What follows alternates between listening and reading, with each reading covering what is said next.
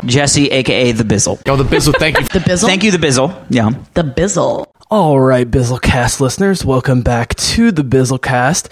Great to have you all back. We have Brick Girl back today, thank God, after quite a hiatus.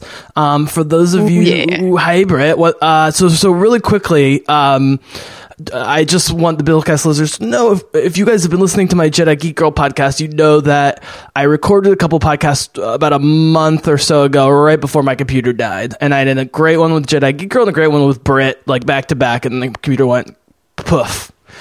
I have a new computer. I didn't lose anything major, but by the time I got my new computer going and everything was working, and then I had to cover Black Panther and I had other stuff going on, and then there was Batgirl news that wasn't very good that we're not going to talk about for now. And so a lot of the podcast, it was just, it never really made sense to put out. So that one and the Jedi Geek Girl one, unfortunately, are going to be in the Bizzlecast archives for now. But the good news is we got Brick Girl on for live reaction. It's not live. Oh, God, I'm sick, people. I'm warning you ahead of time. So Britt's going to be carrying this one along a little bit, but we're going to talk Tomb Raider. We also might talk a little Black Panther and superhero news update, but I'm thinking we might do a separate podcast. I might go on Brick Girl's podcast. So Brick Girl, great to have you on to talk about Tomb Raider. And I do apologize about the lost podcast, but we're moving forward, and yeah. Ooh, the Lost Podcast. Yeah. Jedi Geek Girl like, calls it episode 0. Episode 0. This is just, it's well, in Star Wars, it sounds like something you would retrieve in the depths of, the archives and the Death Star, and then the Lost archived. Sounds like something in Tomb Raider going into Yamatai into the secret temples. There were lots of prequel jokes going on once Jedi Geek Girl made the episode 0 thing, and how Star Wars is obsessed with prequels to the prequels to the prequels to the prequels. But that's for another time. Although Tomb Raider is a prequel of sorts, that may be one thing we talk about, is where this fits into the wider Tomb Raider universe. But really quick, Britt, it's great to have you on. I think we'll cut mostly to the chase here, because I really want to hear your thoughts about the movie. But have you been doing okay in general? How are things down under? Down under, bro. Mm-hmm. All right, mate. Well, down under. Listen, it's been stinking hot, like flipping heck, mate. Stone the Flaming Crows. I've been dealing with some pretty freaking big humidity. So I had to drop off to the bottle-o, get myself some stubbies, and, just chucking a few Aussie slang in there. Welcome, kids, to the Australian lingo. I'm overlaying a translation after the fact onto all this. Although I have to look up everything you just said, because I have no idea what you just said. I would just be interested to see what your listeners translate that to. I'll send you the translation. Yeah. And you can compare it. Yeah. And we can give the winner a shout out or something. Well, there you have it. Okay, folks. So, so email me or tweet me. You know where to find me, or on Facebook. And I will send something cool, like a Rogue One DVD or something, to the winner. You might want to limit that to America, because that costs a lot to send overseas. A postage here is ridiculous. Yeah, and the region code differences and all that nonsense. Yeah. But I just saw Tomb Raider last night, Britt. This is something we've talked about almost from the beginning. Let's get the baggage out of the way. It was mediocre reviews, decent audience reception here, not making a lot of money. It's not looking good for, if I know trends on rebooting franchises or trying to start new video game franchises like Assassin's Creed or Warcraft, both of which bombed domestically.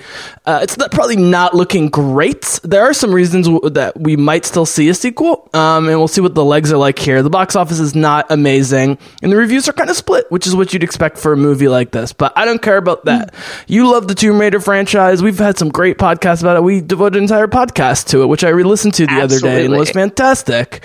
And so I want to know what you thought about the Alicia Vikander Tomb Raider reboot-ish, which is pretty heavily based on the reboot of the franchise in the video games in recent years. Yeah, very heavily based on those. I actually saw it with my dad. When my dad had this thing, when there's a superhero or like a pop culture sort of movie like this, we just have to go see it.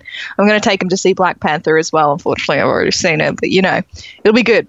I will not deny that this film has flaws. There are things that irked me a little bit, but there are also things that well, those very same things other people have loved.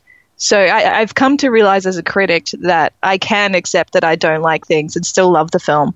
And I've also come to accept that the things I don't like, someone else is going to go nuts over and enjoy.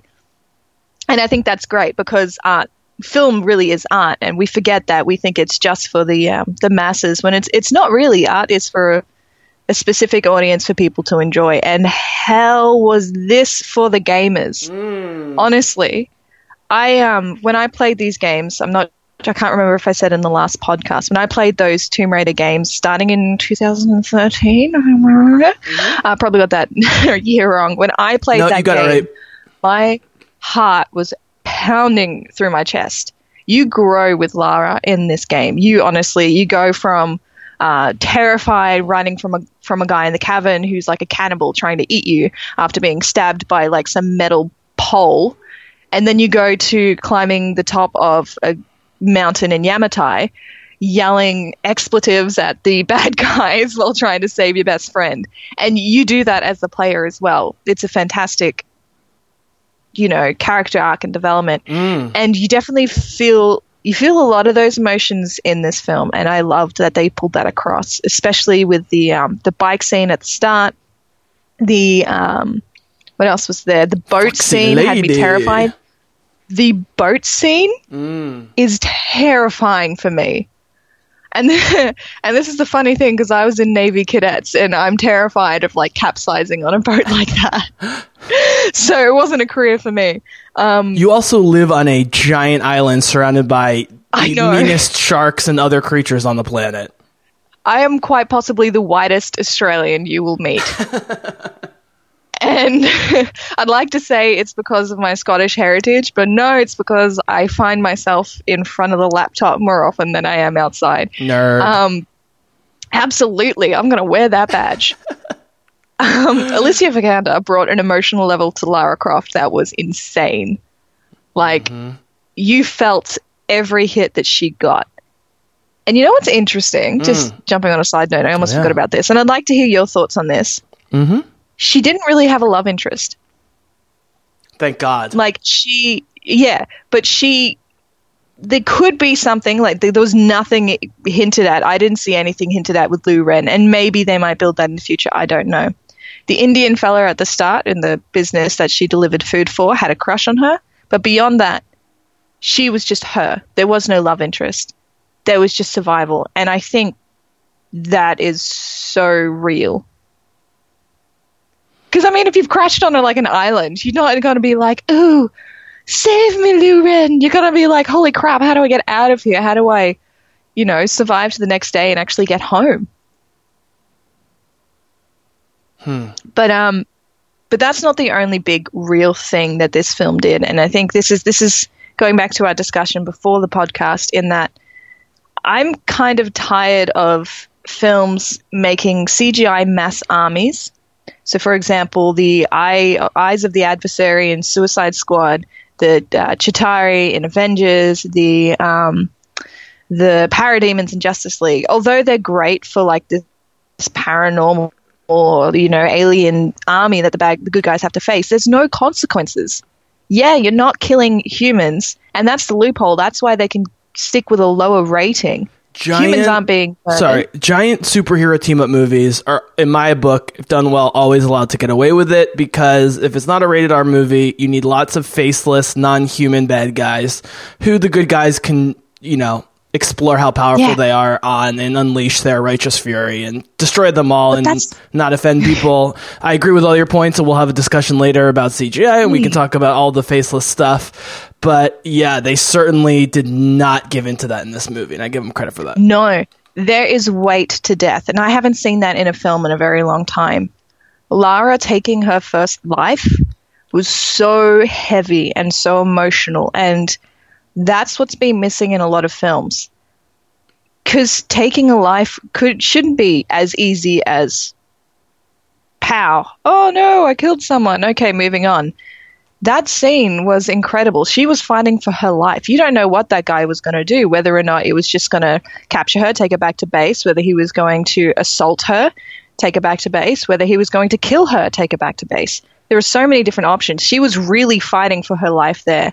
And the way that Alicia Vikander really fought for that scene, the way that she, I don't know, portrayed it was incredible. And that's missing in so many films nowadays. The weight of taking a life. Yeah, certainly in popcorn PG-13 movies, that's indeed the case. Because I understand why you don't want to show young adults like murder or anything like that. You don't want to show some heavy stuff. But at the same time, like, why not? Because if I showed a kid that scene as opposed to a scene where left, right, and center you're beating up the bad guys, la la la, you're proving to a kid that life is worth something, that it should weigh heavily, that you should think about taking a life, that you should respect another person and stuff. And I don't know, I just feel like that scene has so many layers to it, and it's so amazing, and a lot of films can learn from it, really. A lot of writers and actors could learn from it too. Absolutely. I'm going to ask you a couple questions before I weigh in on my opinion, if that's cool with you.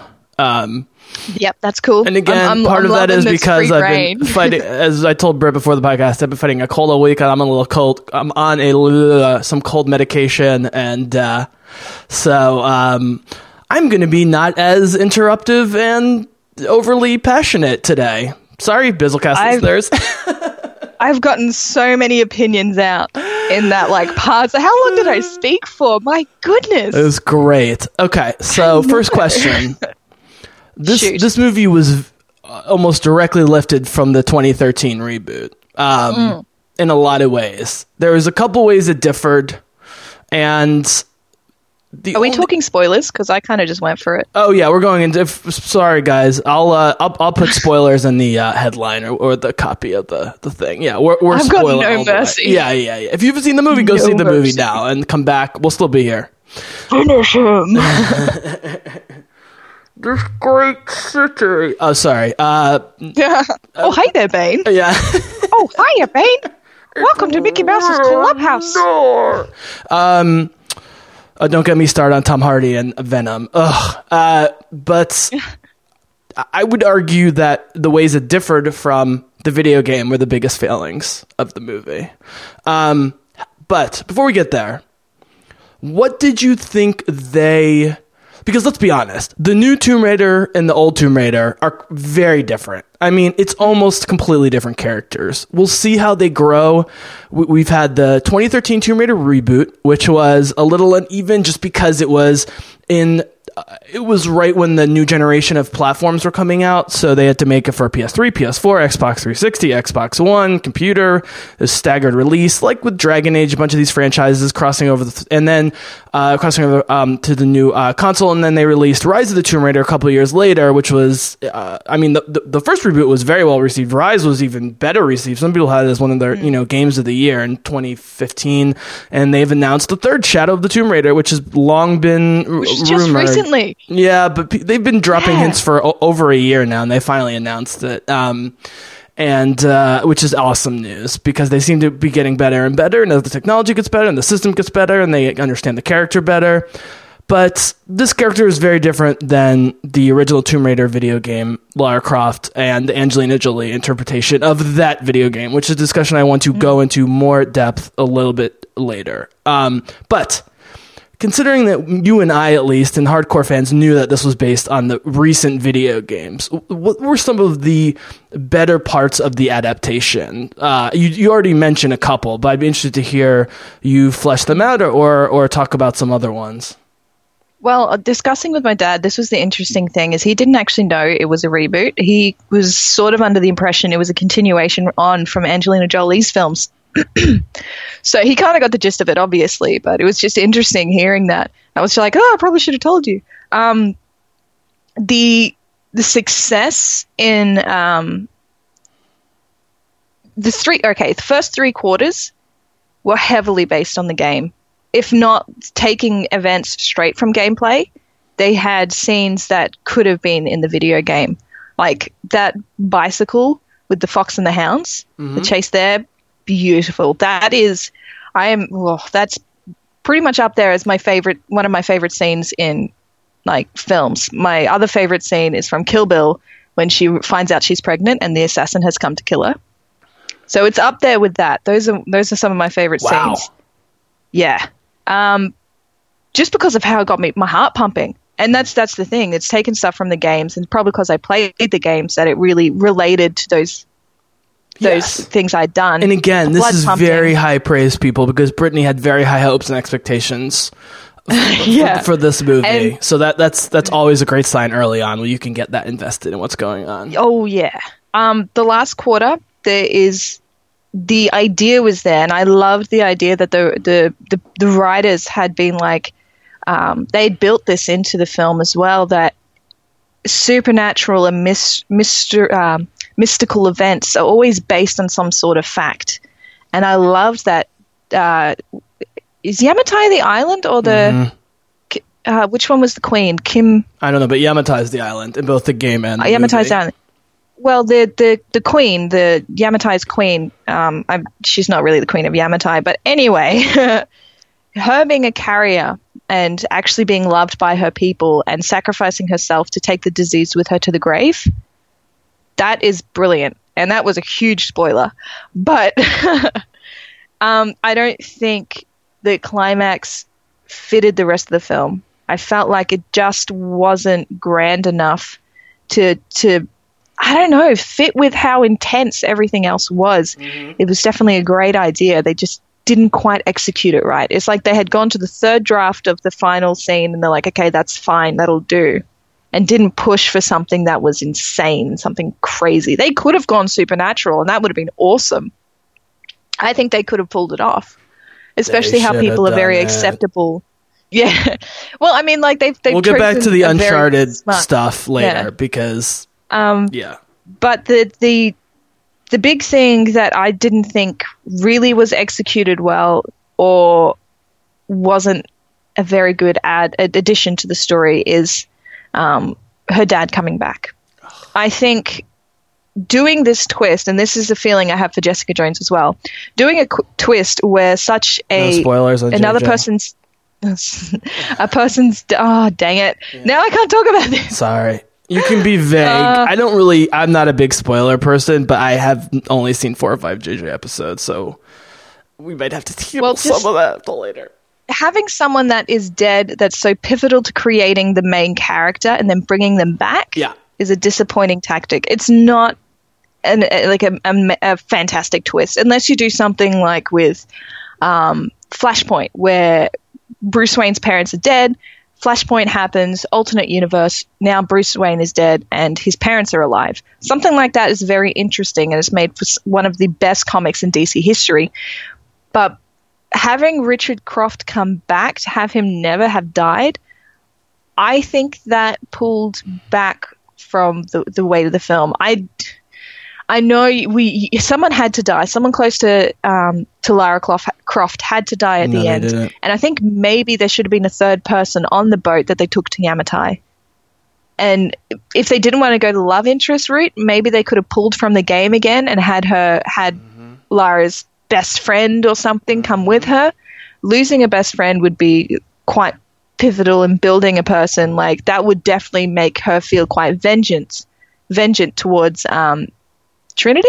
Is it it's Trinity she fights. So there are different ways they could have gone about it, and I don't think bringing the dad back was a great choice. In saying that, that is actually what some of my friends loved about it. And so it's very interesting having that difference of opinion. Right. Okay.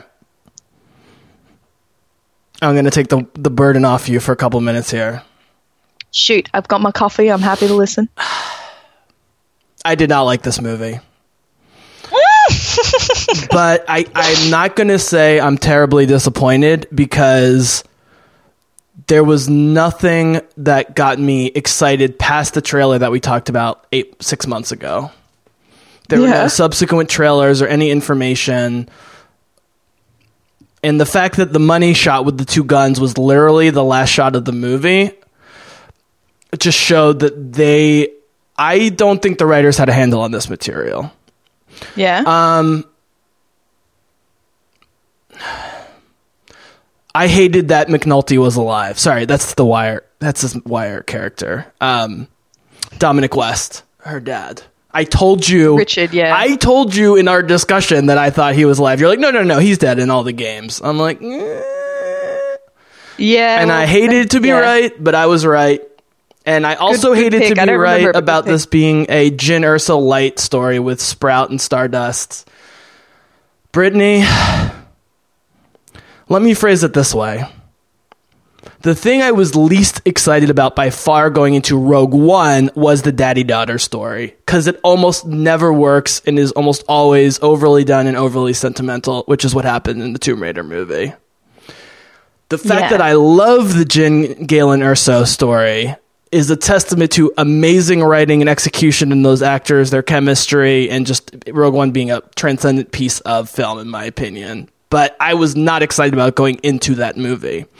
And so when my worst fears came true, and a very well-fed, after 7 years in the wilderness on this tiny island, Dominic West, very unconvincing that he had been hiding all the time. I don't even care about any of that. But as much as I like the London stuff at the beginning, it was great world building and character building. What the video game did awesome is throw you right into the shit from the beginning and make you as the player have to piece together what's going on from moment one. And it's way more effective. For example, maybe 1/3 into the movie, when she narrowly escapes, like in the video game. The biggest problem with the video game is that she's constantly being tortured, chased, and narrowly escaping, and it's just exhausting. And she's not overpowered like Aloy in Horizon. And so you feel like a victim. And people complained with the first video game that she was borderline overly victim, for a Lara Croft character. There was a rapey scene in the first reboot video game, which I'm glad they didn't explore in the movie. Although I actually don't think was inappropriate in the video game. But it's become like rape porn. It's pretty ugly. No, there's a story behind that. No, one of the directors in an interview said offhandedly, "Oh man, she gets raped in this film," but he's saying that in a sense that she gets destroyed, like she gets really beaten. Oh, that's not even what I'm talking. I didn't know that, any of that. I'm talking about the video game. In the video game, when she's first captured, the guy is definitely about to rape her, and you have to do a series of QTE, quick time, and that's what people didn't like, was that it came down to like mashing buttons at the right time to stop you from being raped. It was a little exploitative early on in that game with this new Lara Croft character, I think was the problem. But the fact the fact that this Lara Croft, who is not overpowered, who isn't experienced, who's much younger and, more naive and so forth, and not trained, is very realistic that a bunch of psychopathic, warmongering barbarians would try to rape her is extremely realistic. And so I actually didn't have a problem with it in the video game. I just know it was controversial and made people feel uncomfortable, which is fine. And it's a very fine line, because this is not the Angelina Jolie kicking ass left and right from moment one. And that's the whole point of her character, is she's just learning how to do this stuff. And while I appreciate that they followed the video game's lead, what they don't have time in 90 minutes to do is all of the training and character building, both narratively and in terms of her actual skills and fighting, that you get to do in the video game and slowly power up over time. And, they in movies, you don't want to get these characters go from 0 to 60 too quickly that you don't even believe it, unless it's Star Wars and it's Rey with the Force, and then you're like, okay, she's using the Force.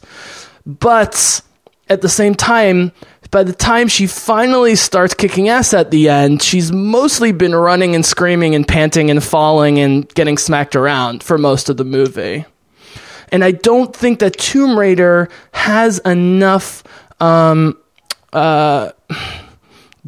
for lack of a better word. It's not supposed to you can afford to toe that line willy-nilly. And I think they followed the video game too close in some areas and not others. And so this is where I want to be more specific in my criticism, which is when you look at this and you look at Warcraft, you look at Assassin's Creed, other recent attempts almost all failed from one angle or another to you know, put very popular video games into movies that nobody sees and get critically panned, and even the fans don't end up liking, at least not across the board. So you've got this as a Tomb Raider movie, you've got it as a video game movie in the broader sense, and then you've got it as you know, just like a blockbuster action adventure movie, right? Those are the three levels I'm kind of looking at it on. And I don't think it really succeeded in any of those things. And I think if you had made a movie out of the best parts of the video game with Alicia Vikander, and I wasn't a fan of a lot of the casting as well, but that's not, I think the writing was the bigger problem. I think the more dramatic parts of the video game this was based on was far more interesting, even just the cutscenes, from a writing standpoint than the movie. I don't like how de-emphasized the archaeology aspect was. I don't like how de-emphasized the supernatural aspect was. I think it would have been much... to get back to my original point, and again, I apologize, people, if I'm all over the place more than usual. Head's a little foggy. What I was trying to say was, you know, early on when she escapes, she gets the arrow thing through her lower abdomen or whatever that she has to take out. Oh, it's a piece of bark, yeah. Yeah, it's a piece of bark. Don't pull it out. It's a plug. So if you really wanted her to have... If you really wanted her to have the, you know, Jyn Erso meeting her dad moment or whatever, have it be a hallucination that you as a watcher and her as a character aren't sure is real or not. Can I continue that point? Yeah, one second. So let me just finish this. The hallucination went the wrong way. Having him hallucinating her would have been great if it was in fact her hallucinating him the whole time, even if as an audience member you knew in the back of your mind that she was hallucinating. And I turned to my dad, and my dad will confirm this, and I said, this better be I know it's not, Dad, I can tell, I've seen too many movies, I know how these things work, It's not a hallucination, but I hope this is a fucking hallucination.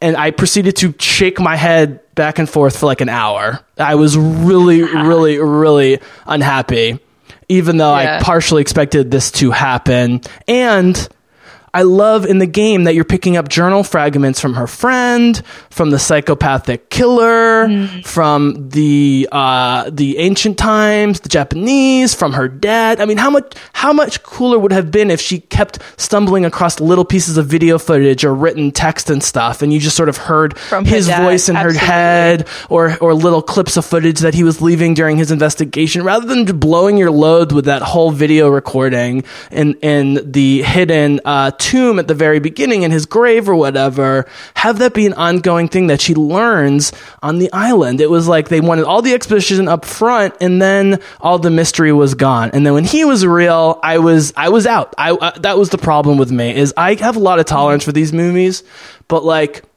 with the Justice League, which I continue to defend, Justice League was way better than I was expecting. And I had less low expectations than most people going into it, and I still ended up liking it more than I thought I would. But I knew what I was getting, and they didn't do anything major to throw me off the path of just having a good time. But the sentimentality in this movie was so over the top, even though it wasn't a straight up love interest. Look.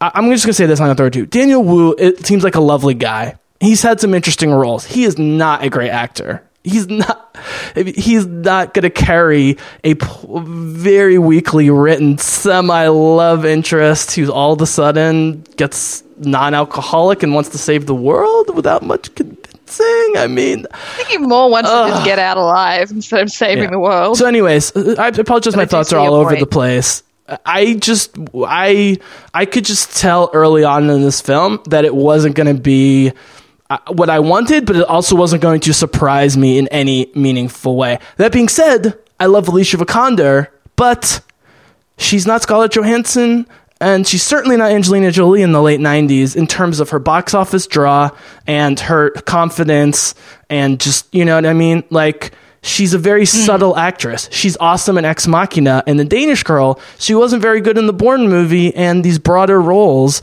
I don't think take advantage of her skills very well. It's like how Natalie Portman is better in small movies and not blockbuster movies. You know, like, it's...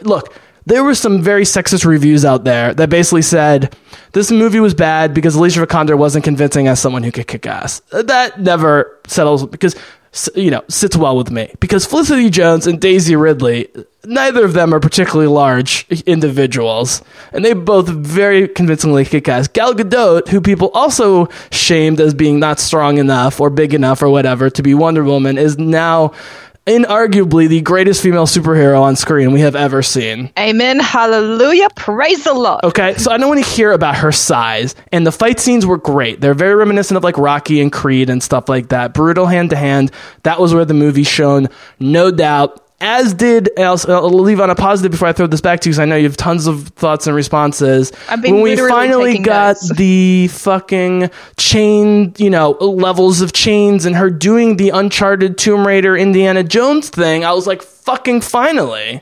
But by then it was too late. I was already lost by predictable plot, uninteresting characters, including a villain who, by the way, was the villain in the critically acclaimed Justified television show, which is my dad's favorite show other than Breaking Bad and The Wire, and he says he's the best bad guy in television ever, and they gave him completely one-dimensional writing. He wasn't even as interesting as the psychopath in the game that he was based on. So yeah. I thought the writing let them down, and I don't know why Alicia Vikander didn't have some sort of say in saying, I really want to do this project, guys, but this script needs a major second overhaul before we go forward on it. Maybe she doesn't have that kind of cachet, even though she's won an Oscar and been in critically acclaimed roles. Go ahead. Yeah, so first off, I want to agree with you on a lot of points. And I didn't even realize it was missing this, but this would have made the film even better. The archaeology, the supernatural, which I sort of touched on, The archaeology stuff was unforgivable. That's by far the thing that sets Tomb Raider apart, and with the original games and the original movie. And my biggest complaint about the video game is that they relegate the tomb raiding to like these optional subquests where you're like, oh my god, the world's ending and all my friends are dying, but let me trance around this tomb a little bit and talk about all these fun archaeology things. Doesn't fit at all. I think even though I enjoyed the Tomb Raider video game this is based on, and I'm excited to play Rise of the Tomb Raider, and I'm excited for Shadow of the Tomb Raider, I'm glad the franchise is back. This version of Tomb Raider is nowhere near as cool as distinct as the original, in my opinion. And that was the movie's maybe biggest mistake, was thinking that it was. I think that continuing my agreeing points, I agree that the journals should have been there to slowly little throughout the film so that she could learn different things. Like maybe her dad did escape them for a little bit and was trying to keep notes and tracks and to actually solve the puzzle himself so we can lead Matthias away from the actual place to go to. But in order to do that, I think that instead of putting her dad in there, they should have had an assistant or a colleague of Richard that she could have envisioned, oh my gosh, that's my dad, I need help. And when she comes to after being stitched up, she can be like, oh heck, you're the colleague, you're not my dad. I think that would have been heartbreaking. That would have been destroyed. And you know what was missing? And I think you sort of touched on it, but I'm not quite sure if you meant this. The climbing. The sneaking and the climb, like she had a little bit of sneaking and there was little slivers of climbing and jumping and running, but it never really came together the way I thought they could do, even with a relatively low budget that this movie had. It should be said, budget of $100 million for a movie like this, very ambitious. Ooh, yeah. And I think you could kind of see this in the CGI. And here's the thing, I always pick on the computer graphics, but it didn't really bother me in this film. Sometimes it does, and we had a bit of a heated discussion about Cavill's mustache from Justice League, but it didn't bother me in this film. Not heated on my end. All I'm saying is, if people are hung up on Cavill's mustache as a reason for Justice League failing, then everybody failed. The makers failed, the Warner Brothers failed, the press failed, the audience failed, everyone failed. Because I knew it was there, staring me in the face, like the Cavill mustache thing. But the movie was so much cooler than I thought, and his performance was so much greater than I thought, that I didn't give a fuck. And that's good. It's like what I was saying with the dad, how I didn't like it, but someone else liked it. So the difference there is it's an awesome discussion topic. But going back to people saying that Alicia Vikander didn't sell her fighting. That's fringe fringe elements. Sold it completely. Yeah, that's fringe elements.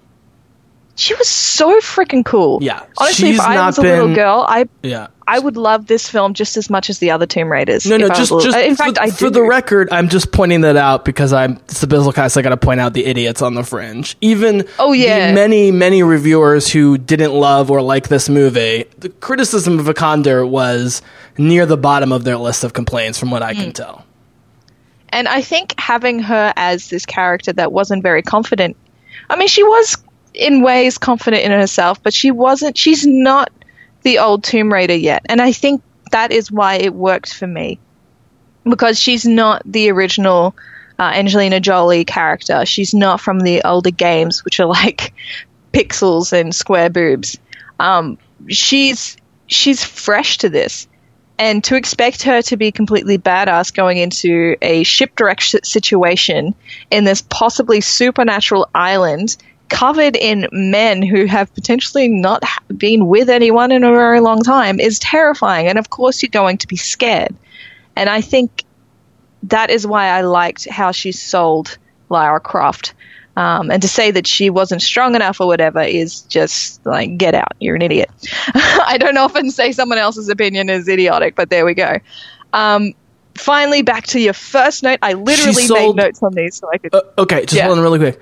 She sold the new Lara Croft, but she's nothing like the original video game / Angelina Jolie Lara Croft. I'm not saying one is objectively better than the other. I'm just saying it's not the same character. No, and to expect the same thing is stupid. Yeah, because it'd be like expecting someone with 10 years of experience for a role that is just starting. It's like, no, that doesn't happen. Bruce Wayne wasn't the world's best detective when he was the 10-year-old boy where his parents got shot. Yeah. You know, it's just like, that's an exaggeration, but there we go. And finally, on the final note to do with your discussion on the wonderful film Tomb Raider, the two guns money shot, as you called it, that shouldn't have been the end. In fact, that should have been the 3/4 point. Yep. Imagine if the finger did, or the disease did get back to London and Lara Croft had to find a way to stop it. She could actually confront, I guess, her stepmom or her guardian. What was the lady's name again? I could kind of tell she was a bad guy from the start. I know, she looks sort of like Trish Walker's mom from season 1 of Jessica Jones. I don't know who that actress is. Yeah. I mean, that's funny. Were they trying to hide that she was the bad guy from the very beginning? Because they didn't do a very good job. Well, it's kind of like when they sat down, I thought to myself, it's either the guy reading the will or it's her. No, 2 minutes into the movie, I'm going my dad. I'm going, she's the bad guy. She's the bad guy. She's the bad guy. She's the bad guy. I mean, I'm okay with movies telegraph it, you know? I mean, you know, my fucking favorite movies are Star Wars. We know who the bad guys are. It's not about hiding it. It's about selling the characters, selling the motivations, and selling the scariness of it. But I like how she is the bad guy, but you could sort of... Like she isn't really... She's the bad guy, but she's not the bad guy. She wasn't abusive to Lara Croft. If she was Lara's guardian, it looks like she gave Lara a pretty good upbringing. But because she didn't want her snooping around. But I mean, like, it wasn't a Harry Potter situation. It's this character was a nice human being with terrible beliefs. That's what I'm saying. If you're a writer, pick a direction. If you really want us to buy that they have a relationship, have them hug and kiss and have it no apparent suspicion on Lara's face. If I'm the writer, if I'm trying to sell this thing, whether the audience believes it or not. But right from the beginning, they've got these extended shots of Lara looking suspiciously at this woman we've never met before. So what else are we supposed to think? Well, I was kind of thinking along the lines, perhaps this woman once, like, I knew she was the bad guy, but I thought maybe perhaps it was being portrayed as Lara was afraid that she was going to reach in to take the money, or it was like a money sort of thing. But this is the thing. I like having a villain you can actually like. A caring person who also has misguided beliefs like that and has a business like Trinity behind her. I think that is a very interesting character, because you hate how can you hate someone who tried to take care of you it would be very difficult to. Yeah. So I like that they sort of did that. I'm not They've saying given I this don't character like that they did sides. it. I'm not saying I dislike that they did it. I just don't think they sold it through the writing or the amount of time on screen together or anything. I mean, we were Yeah, just they could have done it better. expected I'm to not fill going to in the deny that. blanks. I mean, look, I like the Warcraft movie, okay?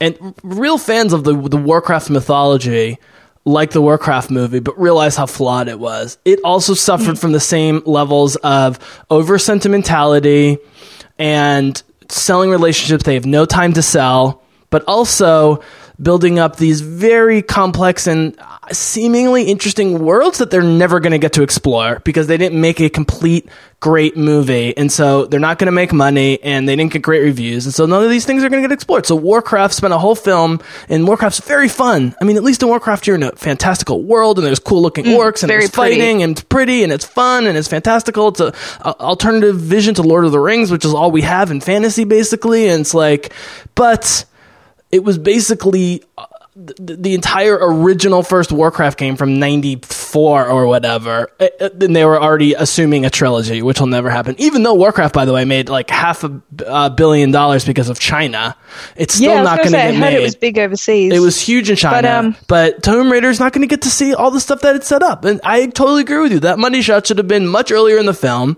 and either don't spend so much time in London with these relationships in the beginning and the world building if you're not going to go back, or else do what the video game did and just drop us directly onto the island and have us piece it together. That would have been way more interesting. Would be what the video game did well.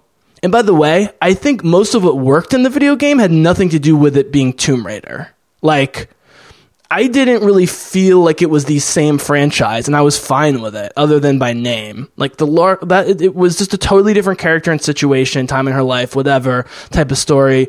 I'm not saying it couldn't have been from the same world. It just didn't feel like it. It's also been a very long time. But what the video game did great is dropping you right in, having you piece it together with Lara, and you're kind of in a semi-hallucinogenic, haze like she is while you're playing it, because things are so crazy and you're trying to figure out what's going on. They should have done one or the other, and they tried to find a middle ground, and it just, yeah. Yeah, I think it's a valiant effort because I did enjoy this movie a lot more than any other video game movie I've seen, and I think that's because I had a close connection with the original stuff. Well, yeah, I know. I mean, but the funny thing, it's just like I understand what you're saying, and that's a very good point. Is that they did try and find a middle ground between the video game world and the mainstream world to make this film. And I think companies might need to keep tinkering to find the method that works in bringing these games to the big screen. Yeah. And I think, if this is, one step closer to getting an actually really good video game film, then I think it's a step in the right direction. Okay. Yes, it is flawed. Okay. But it had its really good elements. Let's hone in on the thing that you said you weren't a huge fan of. I hated, but you said you had some friends who they liked. And again, I'm sorry about the Rogue One connections, but I have to make them because they're so blatant. You could tell in the trailers, and it was even more so in the movie. But mostly from a literary standpoint, I want to connect it. So I said when I went to Rogue One, thing I really was not excited about was the daddy thing, and I ended up loving it. The second thing I did not want to see in Rogue One was a love story, and I ended up falling in love with Diego Luna because, again, the performances and the writing, and it was very understated. In this movie, I didn't want it, and then I was like, all right, we'll just have them kiss already. And then I was like, well, why is this guy even here? It was like, I didn't know what I wanted that character to be. Do you mean Lu Ren? Yeah, Daniel Wu's character. Yeah.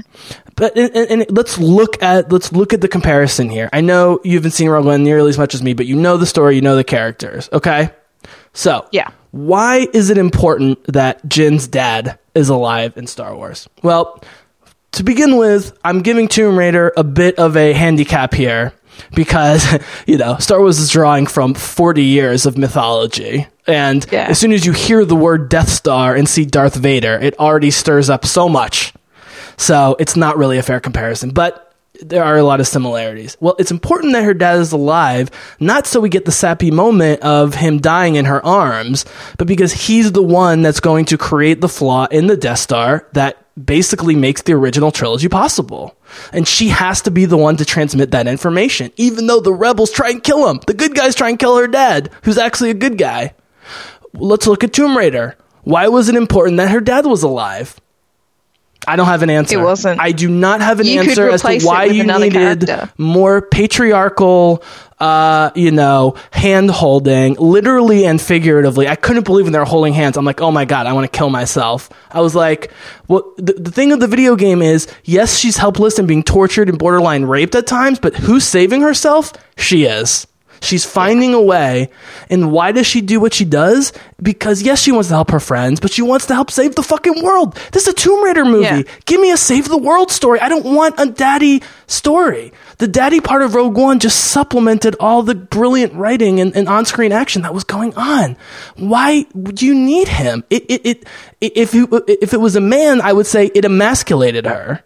It made her even more helpless than she was. And you're going, like, what was the point of all this? You know what I mean? And, like, it's if you have a character that can be swapped out with another character of any sort of background, then you don't need that character. I'm just saying. If she hadn't fought her way out of the tomb at the very end, I kept expecting Daniel Wu to swoop in and save her. I was like, I swear to God, if Daniel Wu swoops in and save her at this final Tomb Raider scene, which is like the first actual Tomb Raider-y scene of the whole goddamn movie, I'm going to lose my mind. And my dad was like, I don't normally talk a lot during movies, but I was like visibly irritated because I was not getting the Lara Croft ass kicking. I could have dealt with everything else, but I didn't get that last 20 to 25% of the movie. Lara Croft, 2 guns, let's do this, ass kicking, coming into her own. It's the hero's journey, but this hero's journey was not fully realized. And it was compounded by the fact that touching a very fake looking dead body was supposed to scare the shit out of me, when in the video game you literally have cave trolls and mounds of dead bodies and these giant troll creatures and zombies. I'm sorry, it's amongst flesh of like recent bodies. Like these things are still hunting. I told my dad, it's bloody, it's gory, I was like, if I don't get a cave troll by the end of this movie, I'm going to be extremely upset, because when that happened in the video game, I was just like, holy shit. Yeah, they are terrifying. I mean, if you're going up like up against an undead samurai, you're gonna crap your pants. Well, they're terrifying, but they're neutral in a way, which was what was so cool. Yeah. Was she was trying to work them against the actual bad guys. And I want to say, I know it's cliched, but they should have kept the vision of the psychopathic leader who believed the bullshit and was trying to become a god himself. That's so much cooler in a movie like this. Go all the way. He ended up just being totally flat, you know? Like in the game, you read his journals and he knows he's manipulating the slaves and even the people, the mercenaries or whatever, with the religion, but he believes it also without realizing that he believes it. And that's way more interesting and cool to me. Sorry. And in that sense, if they did go along that route, is that they could have had the Japanese best friend of Lara as well, because then they could aim to kidnap Lara's friend and trying to do the spirit possession thing and putting the Yamatai queen into her friend. And have that build up to that, and Lara being freaking terrified, thinking, no, this, like, even if it didn't have supernatural things, having a villain that believed in the supernatural things and pushed for it could have been almost just as terrifying. Because Matthias did act a little bit like he had fallen off the wagon, but as soon as they had, as in, like, going a bit cuckoo, as soon as they had a space to get into the actual tomb, he kind of came back to himself. He was more in control and more sane. If he had started as someone possibly reasonable and progressed, and you realize, oh, hang on a sec, this guy is a nut job. Nope. That would have been so much better. Nope. The game version's better. Go pure Uncharted pure and villain. Sane from the get-go? Yeah. But with a religious connotation, you know? It's way more interesting. And look, I mean, there's even if they wanted to keep her dead actually alive, how about this?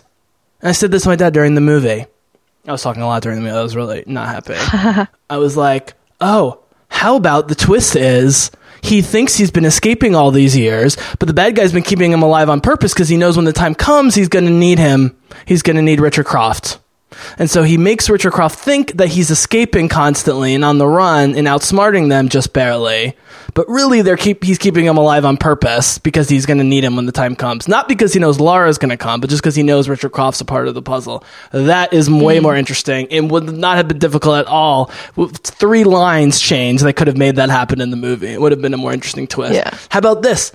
With Daniel Wu, who they're setting up as the semi-love interest, when she first escapes... and you're like, oh, this is going to be the she escapes and he's still a prisoner thing.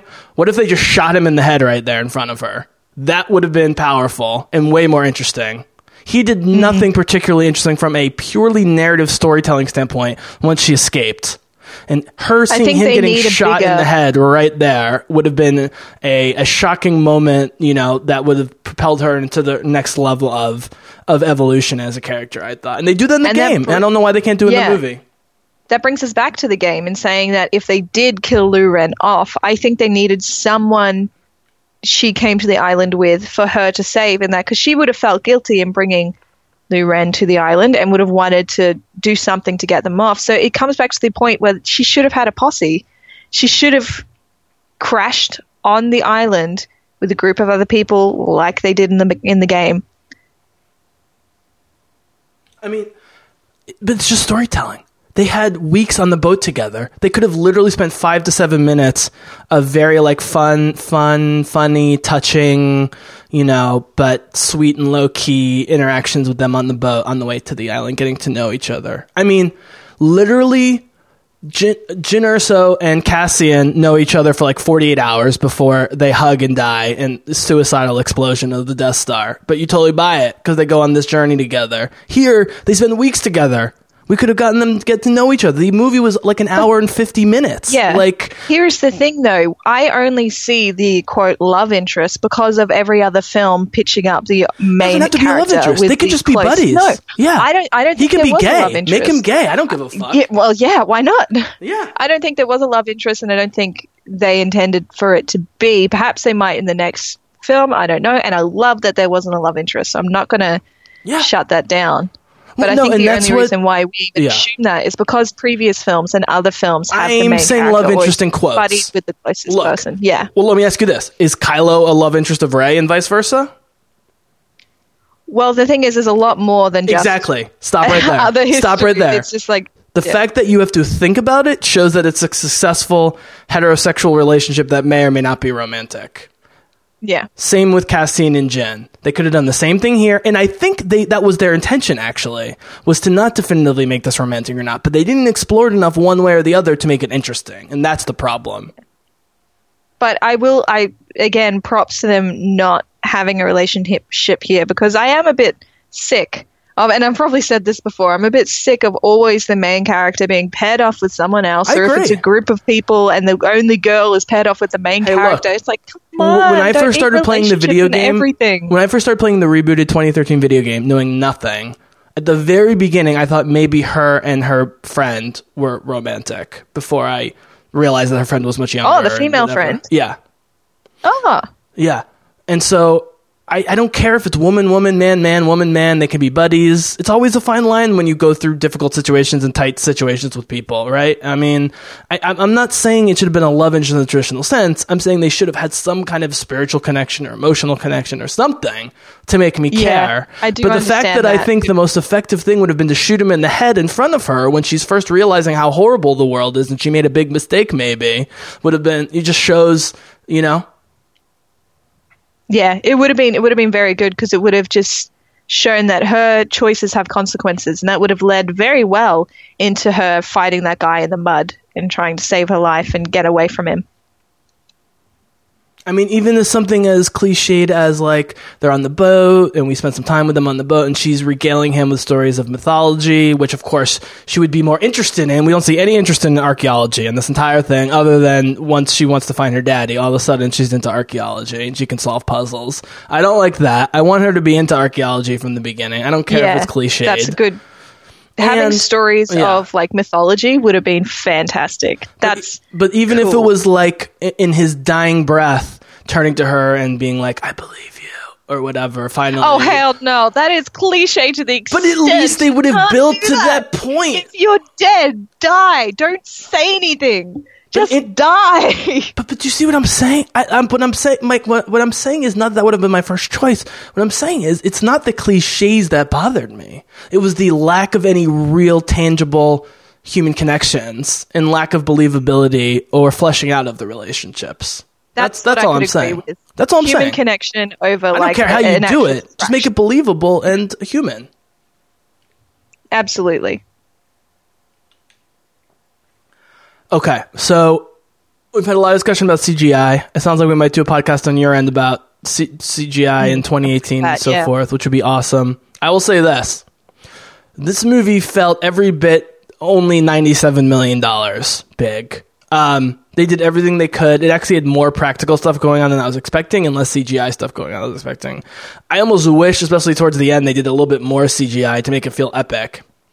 Doesn't have to be an army of zombies, but I would have liked one an dead army of woman. zombies. Yeah, I mean, one dead woman. After like paying out all the armies before. I was going to say, one dead woman and another guy who briefly turns into a zombie is supposed to scare the shit out of me.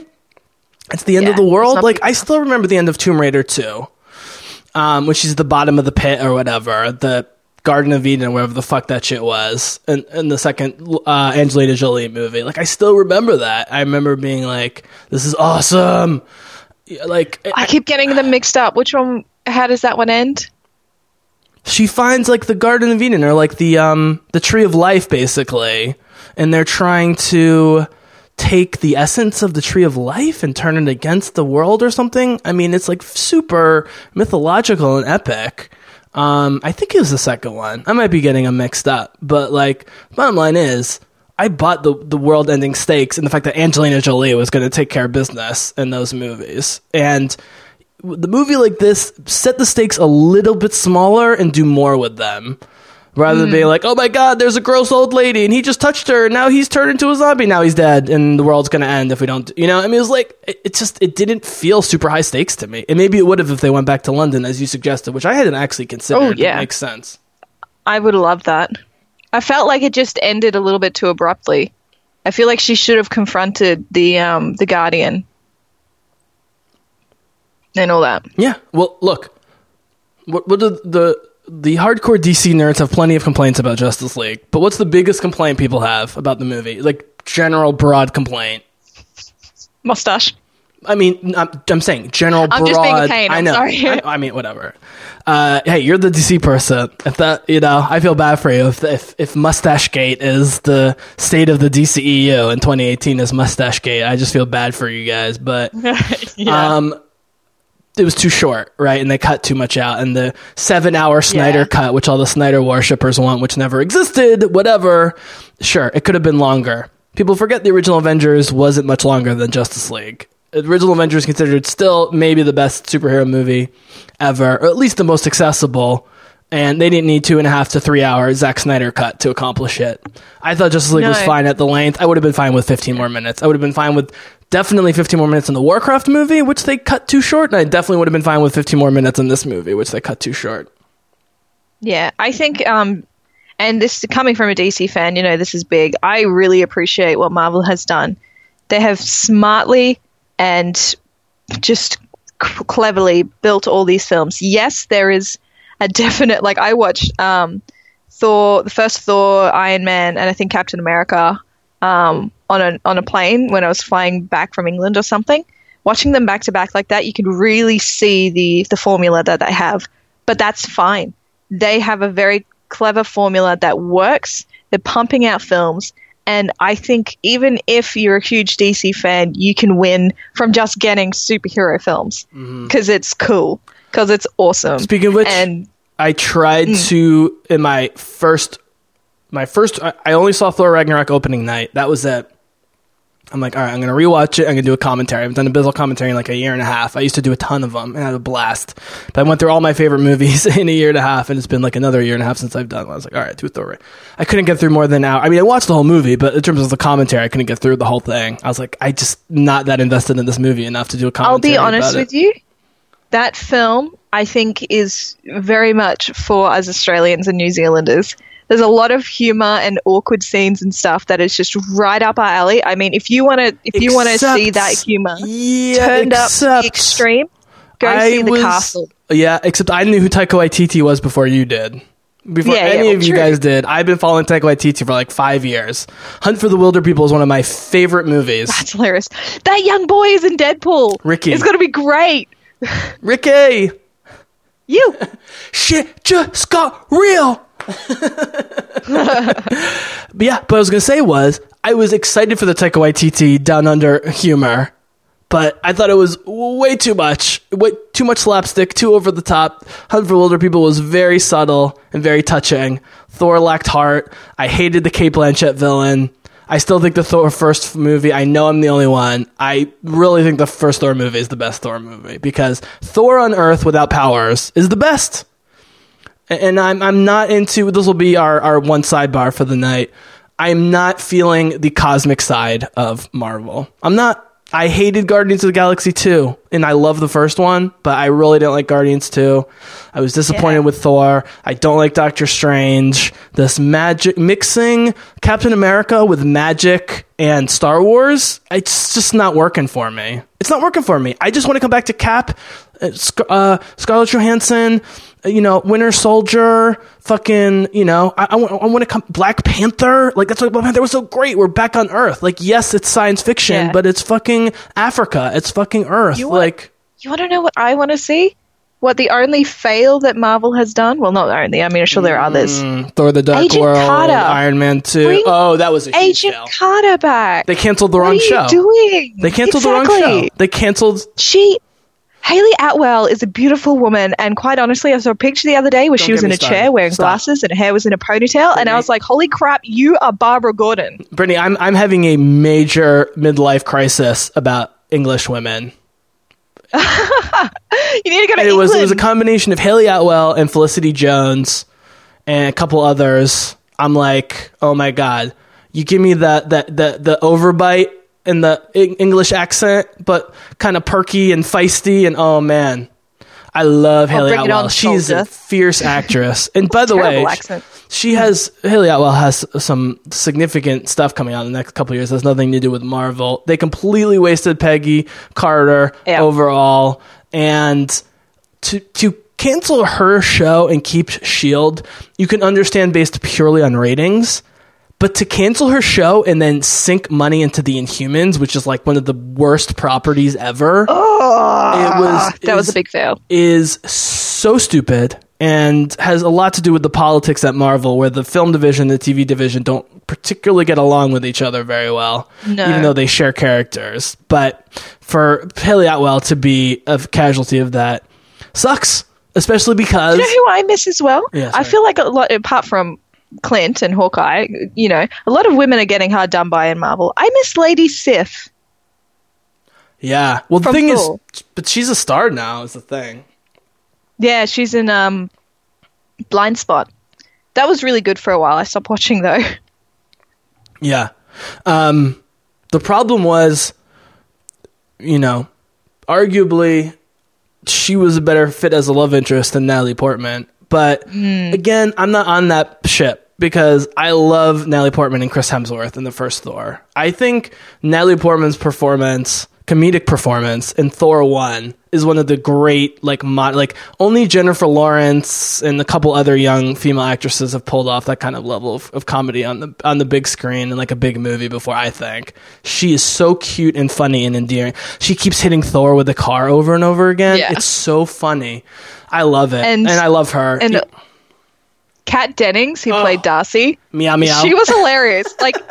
You knew she was acting. You knew she was there for the comedic effect. But I loved it. I just thought this is what I'm here for. It's over the top, but it is hilarious. My most egregious unreleased Bizzlecast was my Thor commentary, which I recorded years ago, but never released because the sound quality wasn't great and because I just never found a great time to release it. But I did a commentary of that movie where I'm just laughing the whole time at Kat Dennings and all the Aunt Estelle and Skarsgård and the whole They crew. even took my iPod. Yeah, he is cut. Pulls out the taser. Yeah. Natalie Portman comes to go to the hospital. She goes, he said his name was Thor? But I don't know.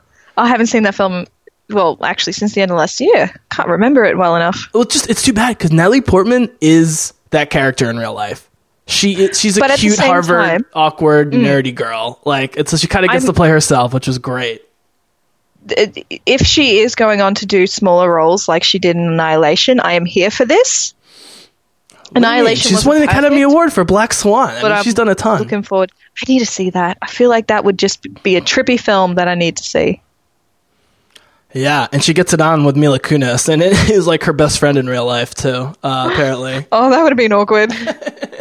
And she's married to the dance choreographer from that movie, actually. Oh, that's cute. Yeah, but yeah, so I'm ready for Cap, and I'm so glad that the center. And I predicted this like 3 years ago, but whatever. I predicted that Cap and Black Panther were going to be the center of the Avengers stuff going on, and that's the case. And I'm thrilled because people love Captain America and Chris Evans. People love Black Panther. Black Panther's has already beaten the Avengers as the highest grossing domestic superhero movie ever. All the Batman movies, all the Avengers movie, Black Panther's number one. No movie has ever made more money than Black Panther in the United States of America in the superhero genre. It's not even close. But isn't Infinity War, its pre-ticket sales, outselling Black Panther's So Black pre-ticket Panther sales? set the record in like a few days of pre-sales, and then Infinity War set it in about 4 hours. It's just insane. Like, this is why I love what Marvel has done. It has successfully brought superheroes to the mainstream public. Yeah. And I think that's great. Keep in mind, that Avengers record was only set after, Black Panther had been out for 3 weeks at least already and broken all the records. And B, it was made abundantly clear on numerous trailers that Wakanda is very much the center of the movie. Oh, yeah. So you got to think then the final stone that Thanos needs is in Wakanda. the Orange Stone, That's the where Soul it's gonna Gem, which be. I go back, people, check the record. I said it 2015. I said the Orange Soul Gem was in Wakanda. It's gonna be there, Yeah. people. Boom. But also Vision is there. He needs Vision Stone, so Yeah, Vision could Vision's also be in bye-bye. Wakanda. So if He's a there's two goner. in one place, that would definitely attract Thanos. All right, well, this would be a fun way to end the podcast. So before we do, we'll do a wrap up on Infinity War. I want to save a longer Black Panther discussion. I don't know that much needs to be said. I've done two. I'd like to see it again anyway. I just saw it for the second time. It was great. I specifically didn't want to get overexposed on it, and I waited for my mom. And my grandfather, her dad died a couple weeks ago, and things have been kind of crazy, and and so I was just waiting for my mom to see it for my second time. I waited I think over a month between viewings, and it was fantastic. Definitely recommend the second viewing. But I think it's so gorgeous, it'll translate onto like a nice TV or, you know what I mean, like for later viewings. But we'll end on Infinity War. But before that, I mean, I'm not going to we'll just wrap on Tomb Raider real quick. I'm not going to categorize my feelings as disappointment, as I was hinting at, because I realized early on that it was unfair for me to have expectations for a video game movie adaptation.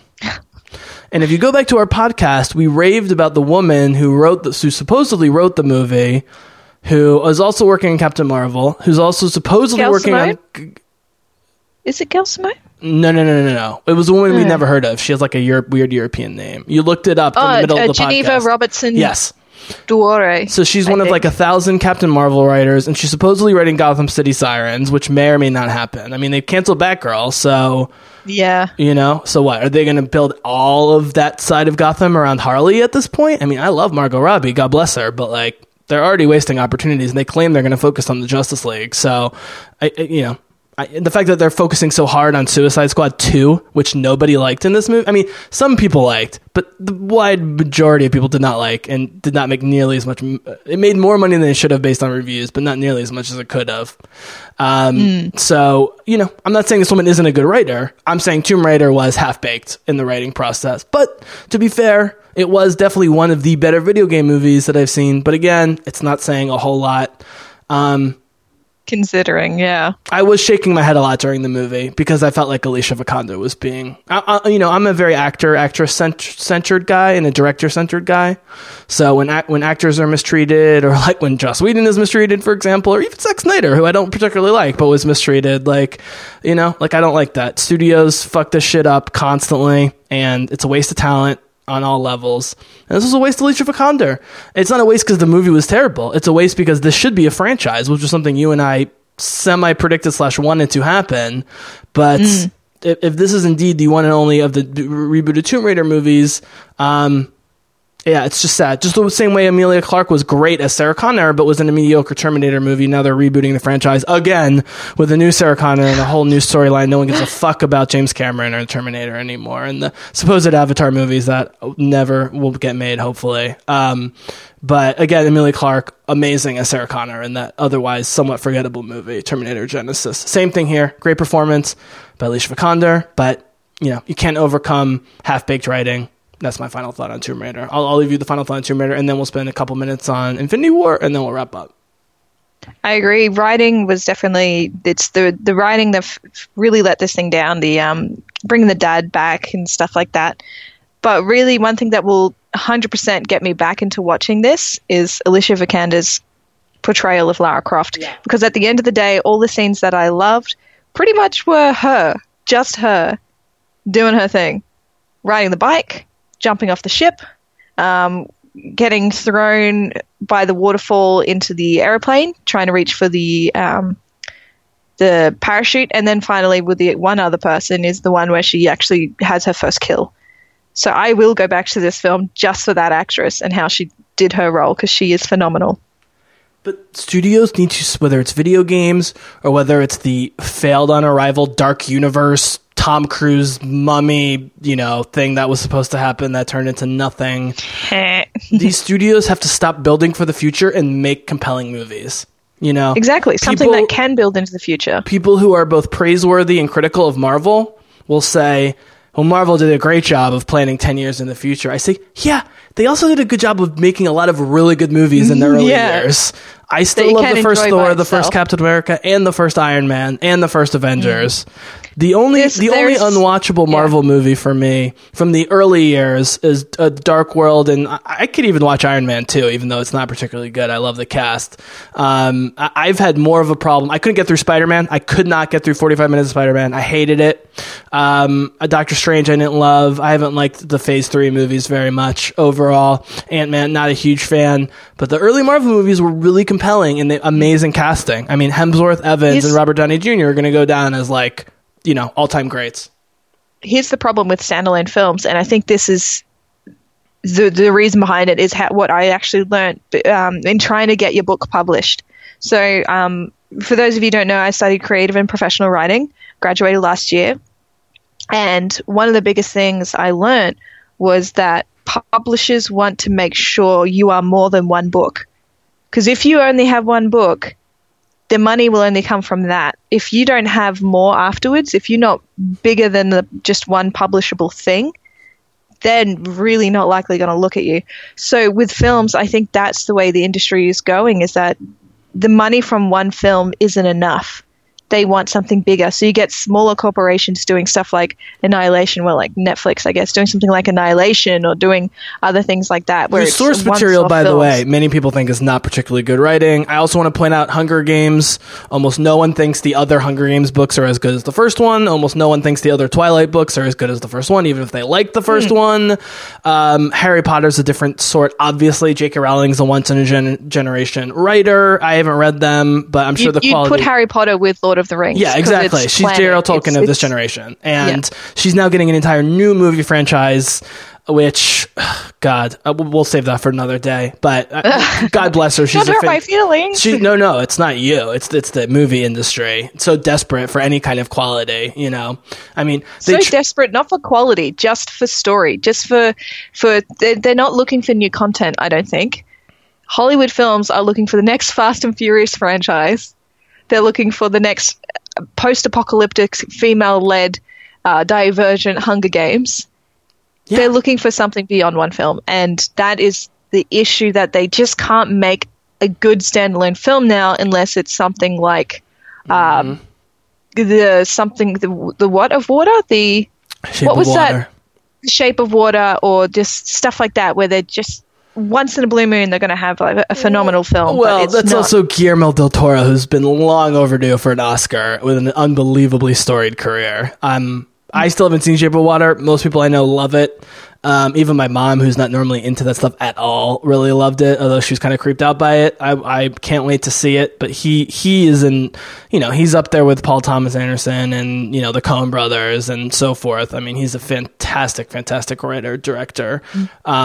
It's not even in the same category as The Hunger Games. I mean, The Hunger Games was great enough for one really good book, 3 so-so books, and 4 very mediocre movies.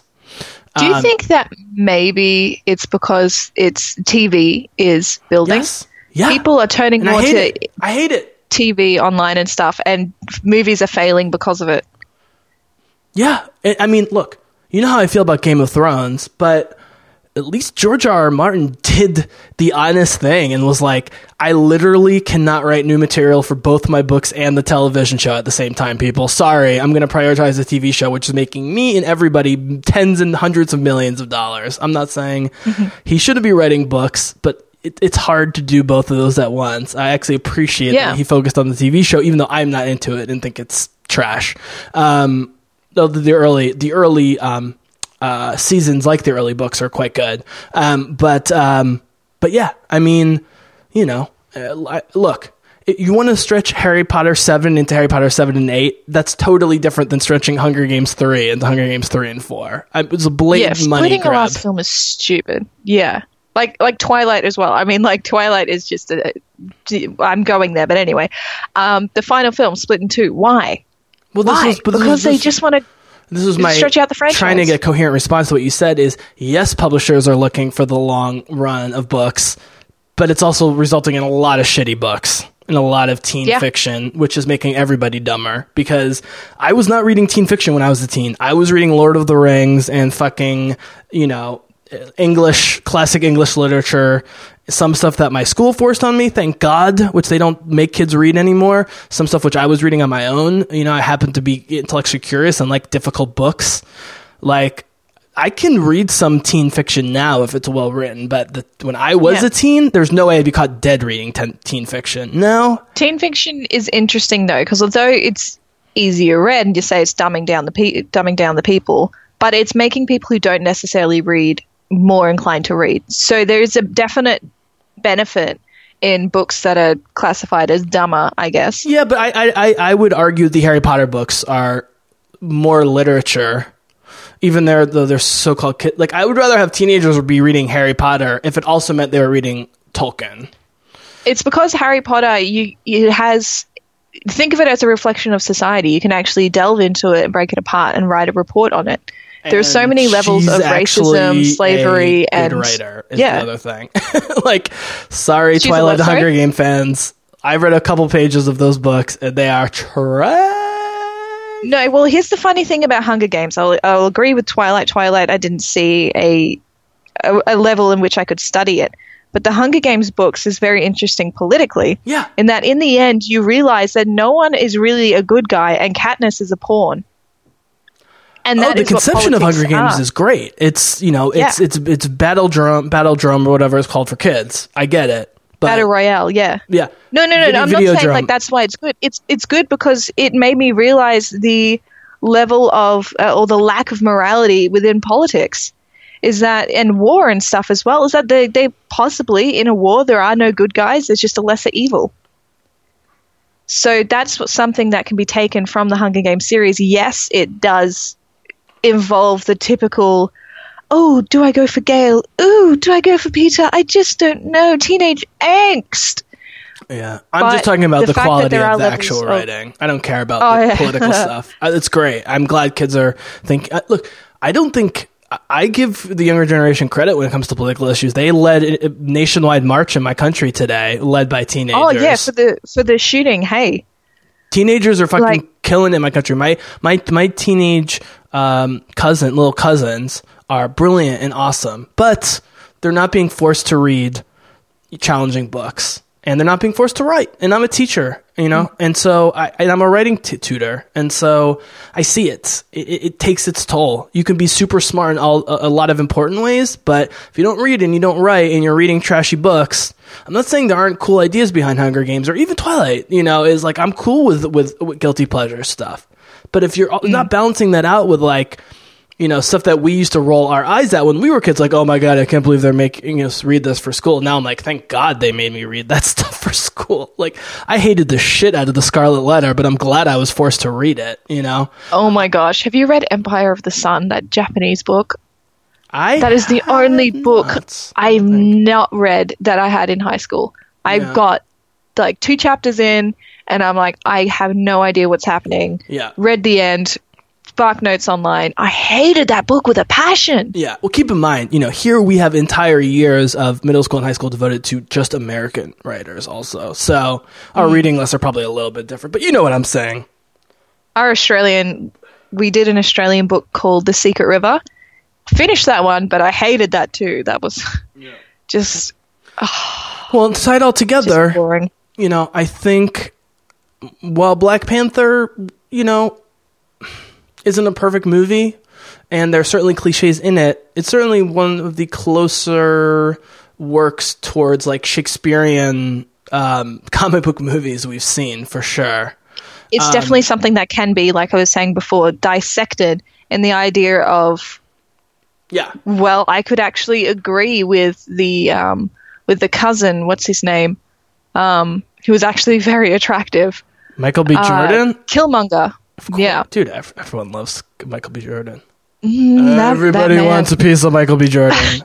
He's a hattie. Like, it's a film that you can really actually sympathize with the so-called villain, because in the end, although there would be years of war taking over the world by Wakanda, at the end of the day, their technologies and their science, their health, their medicines, their teaching, everything they've got in that country, seemingly would benefit the world at such a better rate. But it's sort of like, well, it takes away from the this is what I feel about one day when there's theories are coming out, conspiracy theories. One day, if there's ever going to be a one world order, I fear that will take away from the individual countries' personalities and characteristics, and the beauty of going to France for the food, or Italy for their different food, going to China for its rich history and all that. And so you can agree with the villain in Black Panther, but you can also side with T'Challa and realize, no, you need the different states. You need to let the world grow and breathe so you can have the beauty of the different countries and cultures and histories that are so rich. I mean, I love Hiddleston and Hemsworth, but T'Challa and Killmonger is the best thing Marvel's done in terms of a not good guy, bad guy dynamic, but a protagonist-antagonist dynamic where you completely see where Killmonger's coming from. But if he didn't go totally crazy and start burning down everything, you'd almost be on his side. Yeah. I mean, like, the thing is Killmonger was doing it with rage, with revenge. There wasn't peace. Well, there wasn't love in his actions, and I know that sounds kind of corny. Whereas if T'Challa took a similar, and he does in the very end, he takes a similar route, but a gentle path that'll take even longer in building those connections with the outside world and making it aware that Wakanda isn't a third world country, that it is advanced in many ways in technology and can help. And I think T'Challa, in the end, has found the right path in what Killmonger was trying to do, but didn't have he just had too much hatred to do that. Yeah, I had some debate with this with the Bizzlecast contributor, Matty G. I think Killmonger just nudged him towards what Lupita's character, Nakia, was trying to get him to do the whole time. Some people think he had a bigger impact directly, personally, himself. I think T'Challa was sad the whole time, realizing he had to kill this guy. He never wanted to do it, but he realized there was no other way, and that's what made it so tragic. And that's such and the fact that you see the look on Michael B. Jordan's face, Killmonger's face, change the second he gets the killing blow in the stomach, and he realizes that he had been overpowered by rage and immediately is turned to regret. It just breaks my heart. I mean, Marvel's never done that to me, where a villain has, even with Loki, Marvel's never done to me where the villain was the one who made me want to cry in the end. It's the heart of Black Panther as well, where they perfectly, I don't have a better word for this, but they perfectly sandwiched the film with him learning about the sunrises or sunsets of Wakanda and being able to see that at the very end, as if he really was finally a citizen of the country where he was from. And I think that's kind of what he wanted. He wanted to be from somewhere. He wanted to be a part of something. And Killmonger got that. And it was this horrible mess, but he didn't get what he wanted through hate. In the end, it was T'Challa's kindness that he got what he really wanted. So this really just proves how much Black Panther is a film, I think, a bit more like it's above the other Marvel films, because it's a story that can be dissected and reviewed and discussed. And maybe this should be added to American literature. Oh, no, I was going to say, based on your comment earlier, if my kid came home from school and was like, hey, Ma, we're doing the unit on the Black Panther comic book and movie, I'd be like, word. Hell yeah. It's already happening. Wakanda forever, crossing arms. Yeah. I mean, I don't want to be like, I'm in touch with the pulse of the minority community in this country, but to our listeners around the world who don't know what the racial dynamic like is in this country, this movie was even more important for the people of color in this country than I thought. And I thought it was going to be extremely important and appealing, but it is even more revolutionary. I think Wonder Woman is being a little underrated in this category for young girls. Part of it is just because Wonder Woman made slightly less money, and part of it's because of the shadow over DC, and part of it is because, even people who liked Wonder Woman, a lot of people, are critical of the final act of Wonder Woman and blah, blah, blah, blah. Most of that, I think, is just comparative to DCEU stuff. But it's also because we have Rey and Jen and characters like that at the same time. So, like, the people of color were the ones who really fucking needed some superheroes ASAP. And we got an entire Avengers team, a nation of Avengers of people of color in this country, and it's fucking glorious. It's awesome. Okay, I need to stress how amazing Shuri is. The youngest sister who is a Disney princess. Let's just say it. She is a freaking amazing Disney princess. Hell yeah. Hell yeah. Everyone loves Shuri. She like won me over immediately, because she is what are those? And being so like just she's just irreverent. So perfect in every way. The way that she sort of, I guess, respects her culture in a sense, but then she also interrupts the ceremony thinking that, oh my goodness, she's going to fight for the throne. Nope, she just wants to get out of that bloody corset or whatever she's wearing. She's Tony Stark. She's like the completely bizarro, weird African young female Tony Stark, basically, but with all the good sides and none of the bad sides. I think she's just so much better because that's not what I mean. I'm not doing a comparative thing. I'm just talking about her innovative mind. Yeah. The tech rebellious character, because she has so much heart in her. It's just so much fun is what I'm trying to say. It's like she doesn't, it's not really sarcasm. It's outright, I'm going to get you to kick this statue or dummy with your costume on it just for lols, just so I can film it. And people are writing that they are so excited to see Shuri and Peter Parker meet, because Peter Parker is so awkward. They'd be about the same age, but she would destroy him with some hilarious things. Yeah, just throwing the finger over her shoulder, and I'm all for this. I think her and Bucky have a thing. Shuri and Bucky? Oh yeah, they got good chemistry there in the post-credit sequence. They do have good chemistry, but I don't know if they go there. Well, if they're going to go there with They anyone who might. wasn't from Wakanda, that would be the way to go. Yeah. And this is the interesting thing, though, in watching this film, coming across the S.H.I.E.L.D. agent. I don't know. What's his name? Martin Freeman. Yeah. Martin he's not Freeman. a S.H.I.E.L.D. agent. He works for the CIA. But yeah. CIA, essentially. sorry. Yeah.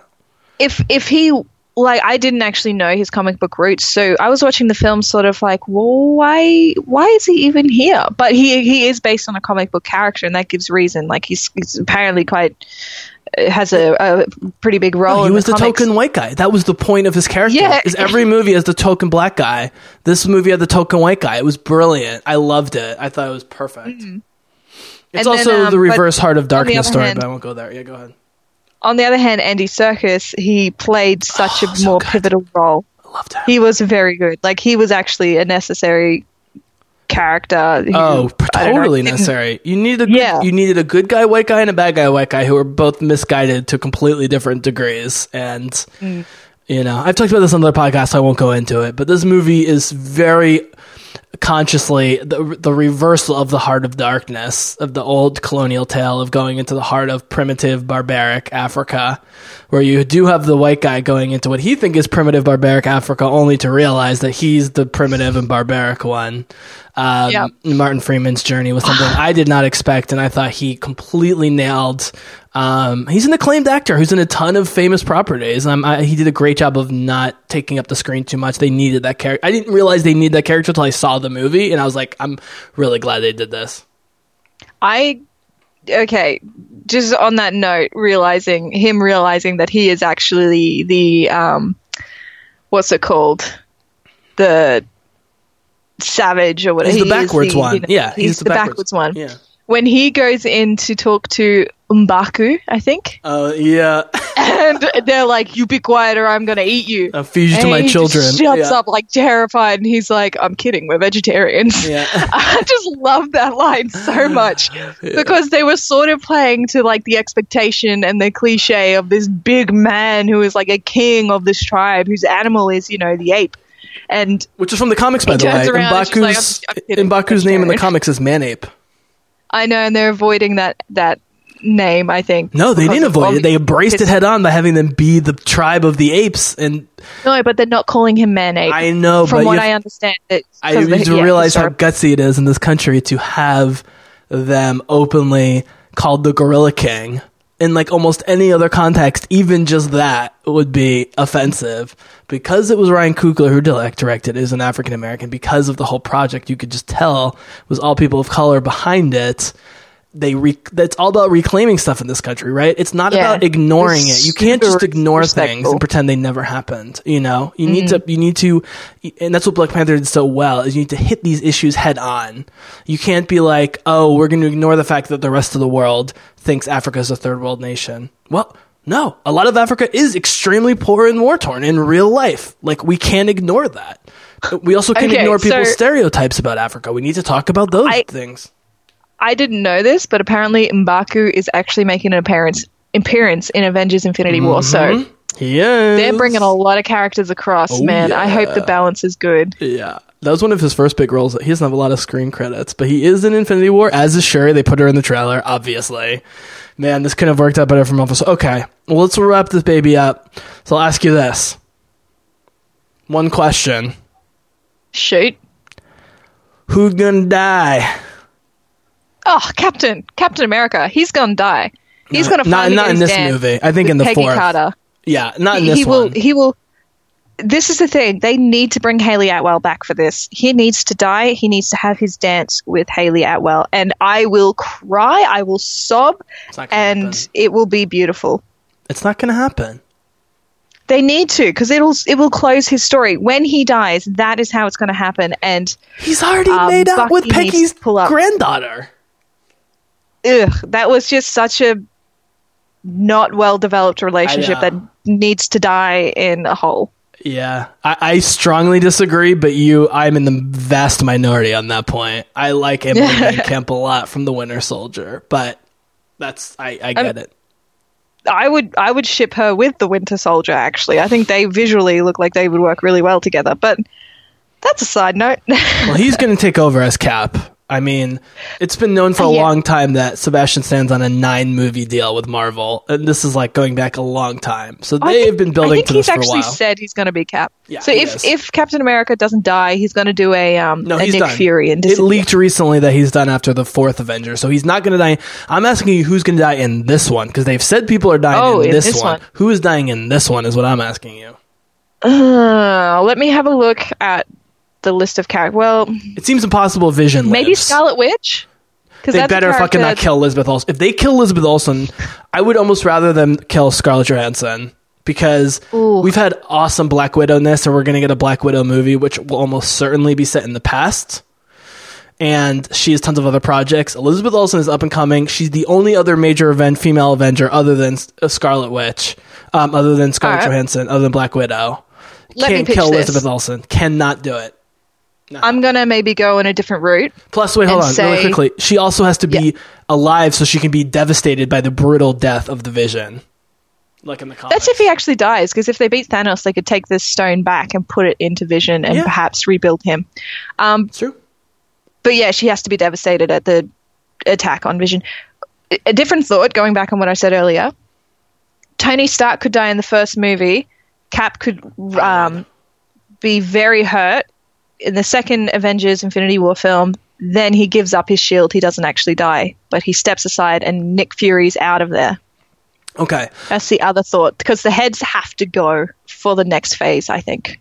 So based on how long he's been with them and his age, and just I think they don't want Iron Man fatigue. I mean, I know among some critics it already is Iron Man fatigue, but most Marvel fans still love Tony Stark and Robert Downey Jr., and he loves playing the part. They should definitely kill Iron Man. It's also easy to kill Thor, because in the comics, Thor is constantly dying and being reborn. So it'd be very easy and justifiable via comics to kill Thor in this movie and then have him come back in a very different form. And the fact that with the haircut and then losing the eye, they've really been building towards the death and rebirth of Thor, which happens in the comic all the time. So that would be easy. Captain America's going to die in the 4th one, not this one. Bucky's not going to die. I think Vision might die.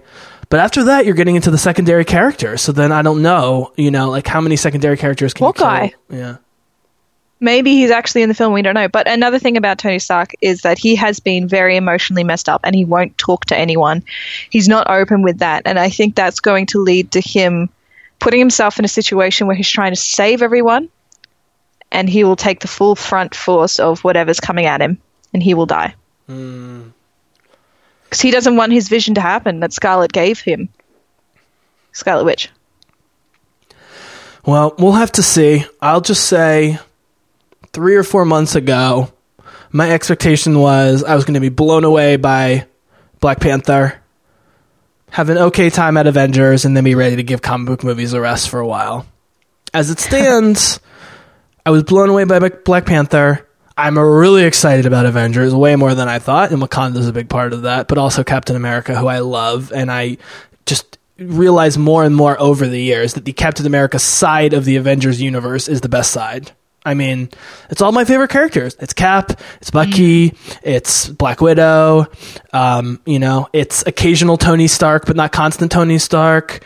It's Peggy Carter. It's Nick Fury. It's Maria Hill. It's like that side of the Earthbound universe that I love so much. She's great. She'll be back. Yeah. Kobe Smulders is definitely in the movie. Oh no, she is. Kobe Smulders and Nick Fury and Samuel L. Jackson. She works for Tony now, doesn't she? Yeah. Do you know what could happen? When Tony Stark dies, then Riri Williams, they can film her as Iron Man. Ironheart. Yeah. I think that's where they're going. Well, there's also a Korean... Yes. Here's the thing, though. Marvel loves Korea. They film tons of shit in Korea. They take place in Korea. They make tons of money in Korea. There is a male Korean young Iron Man in the comics, as far as I understand. That might be a direction they go. That. So it's going to be, it'll be Riri or it'll be the Korean version, I think is what's going to happen. They're not going to get rid of the Iron Man concept altogether after all the work they put in. There's no way. And we know we're not going to get the Miles Morales Spider-Man for a while because we've got Peter Parker. And as much as I dislike the Spider-Man movie and don't like Spider-Man in general for my entire life, I do really like Tom Holland and think he's got great chemistry with everybody. And he does a great job. So I'm excited for him to stick around. I just thought Spider-Man was just a terrible movie. I mean, it was meant for teenagers, I suppose. It was like a teeny bopper movie. I didn't understand that, like what they were trying to do with it. But yeah, and I think Hemsworth is done, even though he's the one they should keep because he's the youngest. And I still think Thor has the most unexplored potential. I say that before and after every Thor movie. So, but you know. What about the Hulk? We didn't even think of Bruce Banner. Oh yeah, Hulk. Well, I mean, he's going to go away. I don't know if he's going to die or just go away. Again? They've already done going away. I think he might die. That. It's just Mark Ruffalo is like in his mid to late 50s. Like, it's just not possible to keep doing this. So, yeah, I'm trying to think who else. Hawkeye is definitely going to be in the movie. They're hiding him. Joss Whedon was the guy who knew how to use Hawkeye. I don't think anyone else knows how to use Hawkeye. Joss Whedon made Hawkeye. In my opinion, the Hawkeye Scarlet Witch stuff was the best part of Age of Ultron and part of why I love that movie. I love their father-daughter relationship, and in their brief time together in Civil War, they were great. And so I do think we're going to see Hawkeye there for Scarlet Witch, but you can't kill him because he's the only family guy among all of them. That would be really brutal. Really has family and kids. He'll probably quit. Though at the end he really will. Yeah, I think he's going to come in and help save the day unexpectedly at some point in the middle of the movie or something, and like that'll be it. And I think that's smart. Yeah. Sam Wilson, maybe, I don't know. Bucky, they're definitely not going to kill. Here's the big question, and we'll end with this. This is the more interesting question. Do you kill Thanos in this movie? And if so, who's the real big bad guy for the final Avengers movie? Because I would, but my prediction was that Hela was going to be Lady Death, essentially, and Cate Blanchett was going to be the big bad guy, but they completely wiped that off the map by making her completely incompetent. They didn't show her die. I know, but she was so incompetent in that movie. I wanted the Dark Galadriel. I was dying for, in the Fellowship of the Ring, when Frodo offers Galadriel the ring, and she gets tempted by it in that really dramatic scene. And she's like, instead of a Dark Lord, you'd have a queen, dark and beautiful. And she goes, all will love me and despair. I was like, oh, yeah, I want Dark Galadriel. But nope, we got just another Taika Waititi joke. Not a fan. I mean, looks-wise, she looked amazing. But, yeah, that was one of my biggest disappointments of that movie. So, I don't know. I don't know if Thanos dies in this movie. I would do it, and I hope they're hiding a bigger villain. I don't know if you have thoughts on this, and then we'll wrap. Yeah, I don't know Marvel villains enough.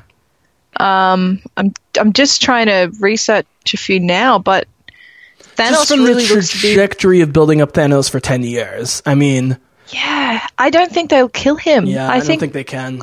I don't know, because I think DC has. Sorry, not DC. I feel like the X-Men have bigger villains. Maybe is Galactus DC or Marvel? Maybe Galactus.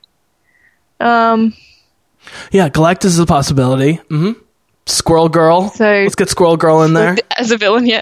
So here we go. So Galactus is an all-powerful being tasked with serving cosmic consonants, which is a fancy way of saying that he eats planets to make sure the universe as a whole stays healthy.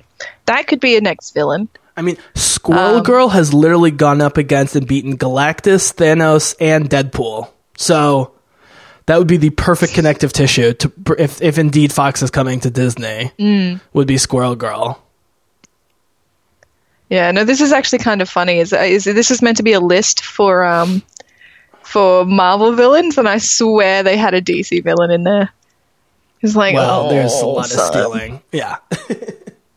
No. I mean, most like of the stealing. Yeah. Hang on, let me see. Apocalypse. Yeah. Apocalypse. I swear, isn't that? No. Oh no, it isn't. No, that is. No, they wasted Apocalypse on the last X-Men movie. Apocalypse is amazing in the comics X-Men. and sucked in the movie. Apologize. No, I'm thinking Apocalypse is the planet from New Gods. Oh yeah. Yeah. Well, anyways, crossing over names there. I mean, again, I'm more excited for Avengers than I thought. But I'm not excited for the DC or the Marvel slate the next couple of years of solo movies in the least. And the departure of certain directors on both sides and the cancellation. Which we won't talk about, or we'll cry and yell and all the expletives. I mean, yeah, I still think Batgirl is going to get her time. I just think her time would have been great with Joss Whedon. And really quickly, I think this was a political move. I think Warner Brothers was getting it from all sides. DC people who weren't happy with Justice League didn't want to blame Zack Snyder or Warner Brothers for some reason, so they wanted to blame Joss Whedon, who came in very late in the project to help clean it up a little bit, with Zack Snyder's blessing, who hasn't gone to bat at all for his supposed buddy, Joss Whedon. There's also a vocal minority of people who think Joss Whedon is a total phony and fake feminist and all sorts of terrible things. And him doing a Batgirl movie in this culture, in this country, people want a woman to do it. And that's fine. It's not Joss Whedon's fault that he's an amazing director who loves Batgirl and probably had a great vision for it. So he came up with a lame excuse and left. I think you know what will make us both happy is if they hire me to write the Batgirl film. I think that is a win-win situation. Here's the problem, Brett. Even though I don't have any even history. Though between Joss and you got me very into Babs, my enthusiasm was a combination of you and Joss Whedon. And you could probably keep me enthusiastic if that project starts happening again. But I don't care if it's a woman or a man, black, white, purple, brown, black, yellow, rainbow colored, whatever the fuck who you get to direct Batgirl. There's only a handful of directors who are as good as Joss Whedon in this genre out there. I still think the two Avengers movies are two of the 3 or 4 best comic book movies ever. And I rewatched Captain America: The Winter Soldier recently, which I say is one of my favorite comic book movies. It's very good. It's not as good as the Avengers movies. Not close in the same league, in my opinion. And so, I just wanted to see a great movie that would have had Batgirl, who's a great character. But I don't trust Warner Brothers. And I do trust Marvel more in terms of quality assurance, but I just don't like the new characters. I'm not into Spider-Man. I don't care about Doctor Strange. I don't care about Ant-Man and the Wasp. I could get into Captain Marvel, but I'm not like a huge Brie Larson fan. I know nothing about Captain Marvel. Very disappointed in Netflix. We won't talk about Jessica Jones. I'll get through that series. We'll talk about it. But the rest of the Netflix characters, I really not that into. Other than I kind of like Luke Cage, but only in the orbit of Jessica Jones, not on his own. I got Star Wars. And honestly, one Star Wars movie a year for me is just fantastic. And after Tomb Raider and a bunch of very up and down comic book movies the last few years, yes, Black Panther and Wonder Woman were, historically great and important, no doubt. And those were in the last year, 365 days. But overall, not been thrilled with either studio in the last few years. Happy to have one great Star Wars movie a year. And, I don't think I'm getting jaded about blockbuster movies. I think there was just a golden age period for a few years where we were getting really good stuff from the comic book studios, from Star Wars, from other other areas. And, I don't know.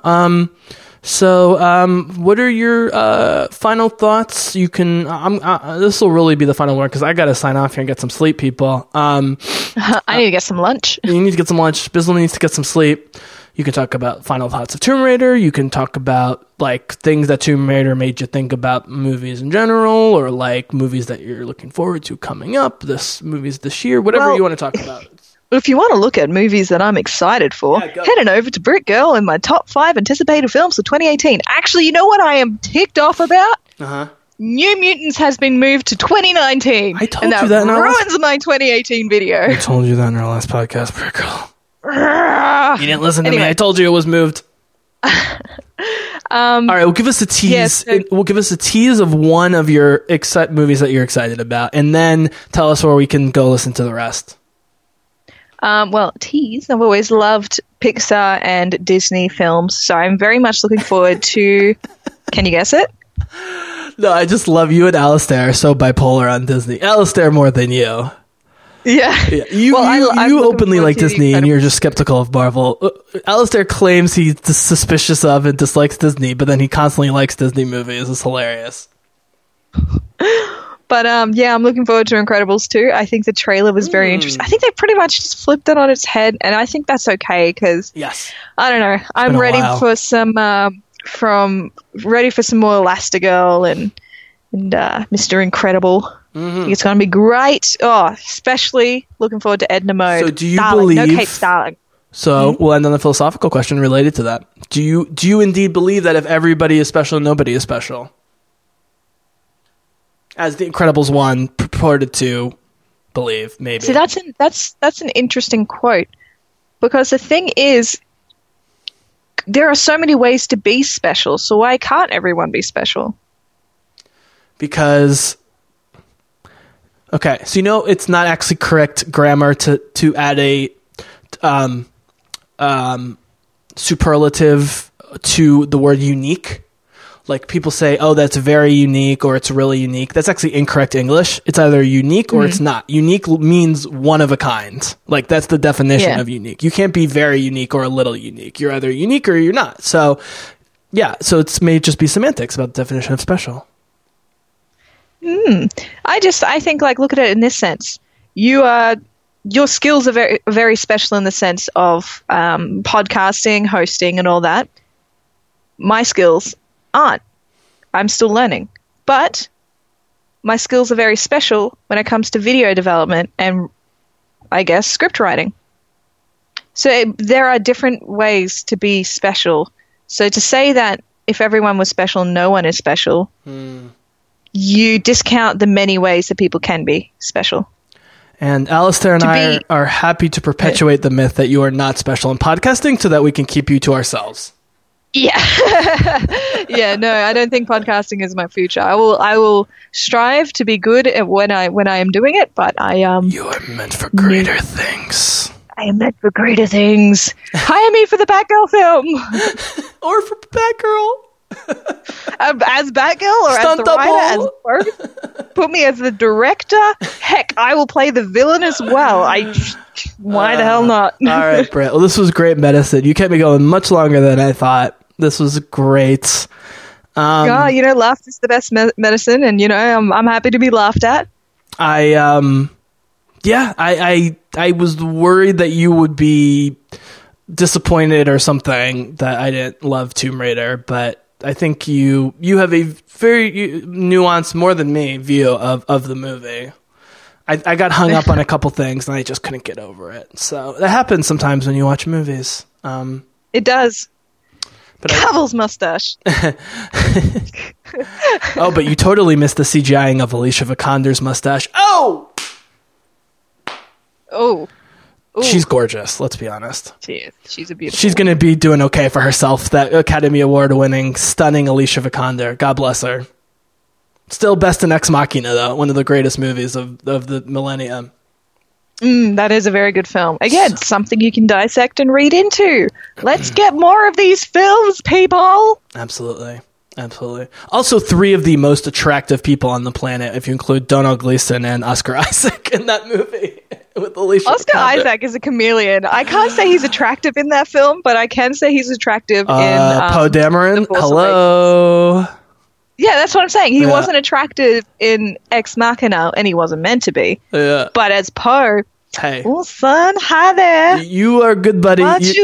You're much closer with Alistair than I am, so you know just as well as I do about the power of the Poe Dameron.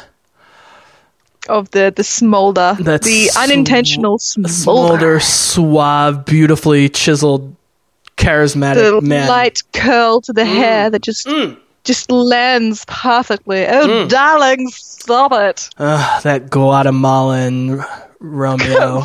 All right, Brick Girl, thank you so much.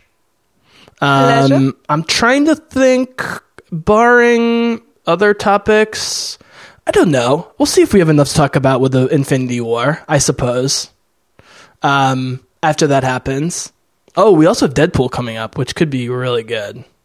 Well, I mean, they're doing the same thing that, Gal Gadot did, and then, T'Challa did, crossing that arm. That is the secret to a great superhero film. It's true. And to be fair, Ryan Reynolds was on the immediate bandwagon when the movies came out of both Wonder Woman and Black Panther, because I follow his Twitter feed. He was there like a fanboy both opening weekends, and in a very atypical, totally non-sarcastic, ironic way, praised both those movies. I remember when Wonder Woman came out, he was stunned, and he was like their opening night for Black Panther. So he is a legitimate fanboy. So God bless him. Oh, yeah. Gal Gadot even called him out on it. Oh, yeah. And he was just like, hell yeah, I copied you. Yeah, totally. I mean, why wouldn't I? Yeah. Bless that man. And bless that woman. Oh, well, she's already blessed. Yeah. Can't give her all of it. All right, people. Well, thank you so much for listening. Thank you, Brick Girl. Really quickly, drop websites, social media. Check me out. Check me out. Yes, I'm lonely. Yeah. Check me out. Check me out. Go check out my video. Tinder. I mean, Twitter. Twitter. On Twitter, I'm at Brit_snippets. On YouTube, I am Brit Girl. That's one word, capital B, capital G. You can find me on Instagram as well. Those links are in the bottom of my video, so it's just easy to get started on my YouTube channel. And let's get me over 500 subs, guys. Yes. I'm at 495. Yes, year of Look at 1,000 this. subs for the Brick Girl YouTube channel. Mark it here, people. 1,000 minimum by the end of this year, people. Let's make it happen. As if I don't get a job. Wait, this is an employment? What? What are we doing? I don't get paid. I'm waiting for my check still. Me too. All I'm right. having interest, by the way. Thanks to Brick Girl. Thank you to Bizzlecast listeners. We'll be back at you soon with more coverage of everything nerdy. And for the moment, we are out.